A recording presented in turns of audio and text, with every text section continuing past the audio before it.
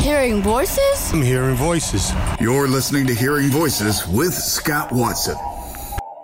Well, this morning on Hearing Voices, over our shoulder, a backward glance as we wind up our time with WHTC Market Manager Kevin Oswald.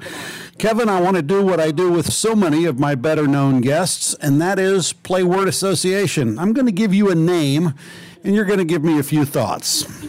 Okay. Ken Showers. Gentleman. An absolute gentleman to work with, and a beloved figure who passed away far too young. Someone you've known a long, long time. Greg Chandler. The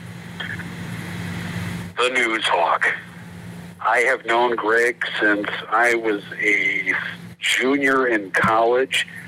We worked in college radio together, and then later he would come on board at WHTC as news director for a number of years, and he continues as a consummate sports broadcaster with us, and it's just a great thrill to hear him call games, particularly with women's basketball and the recent national championship.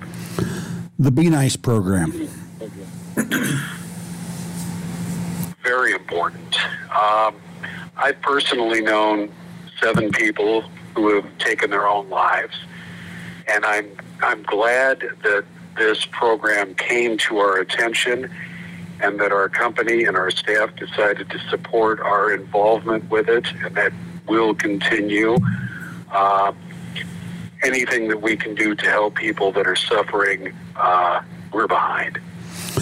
Lou Reyes. Another consummate professional, a pioneer. Who would have thought somebody would bring a Hispanic program to a Dutch community in 1964 and stick with it for 57 years. Juke and Lou had the longest tenures of employment at this radio station. Lou just retired in December, and she leaves such a legacy, and she was so great to work with. You mentioned him yesterday, you mentioned him today, Juke Van Os. A broadcaster through and through. The man understood the medium from top to bottom. He kept on top of things. He would come into my office every morning and say, "What's new in radio?" And I'd better have an answer. He wanted to know. At 92, he was still learning and growing, and he never stopped doing that. And he understood this medium as well as anyone I've ever met. And he was a Hall of Famer. And a Hall of Famer. Gary Stevens. A consummate professional as well. Dedicated to his craft. A real asset to the radio station. Came on board shortly after September 11th and ran with it.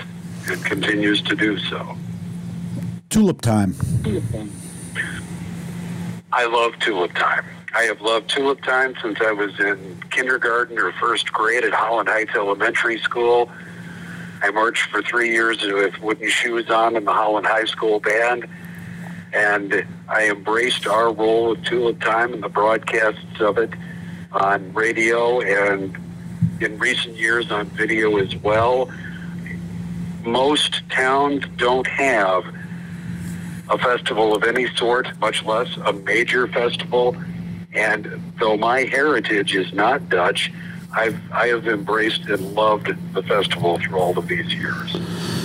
She knows where all of the skeletons are buried. Heck, she even helped bury a few of them. Patty Vandenberg. As I said on Talk of the Town last week, she runs the place. The rest of us just work here. She has been a confidant, a friend, and always there for all of us here at the operation. Fast Eddie Verskier.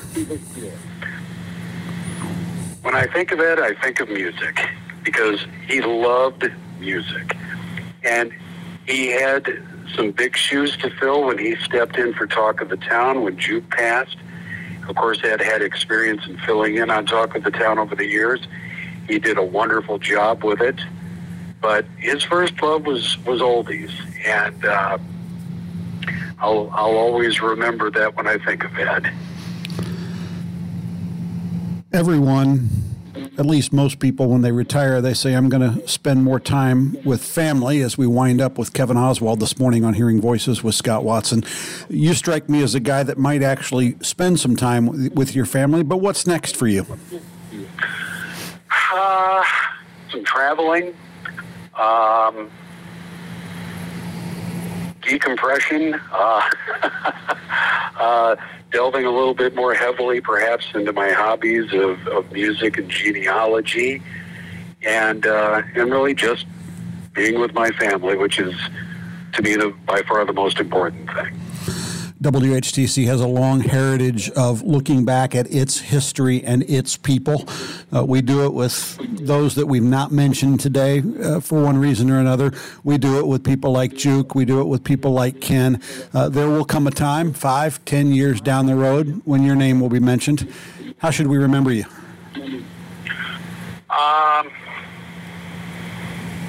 And again, I don't want to sound like I'm patting myself on the back, but I have taken the concept of servant leadership very seriously.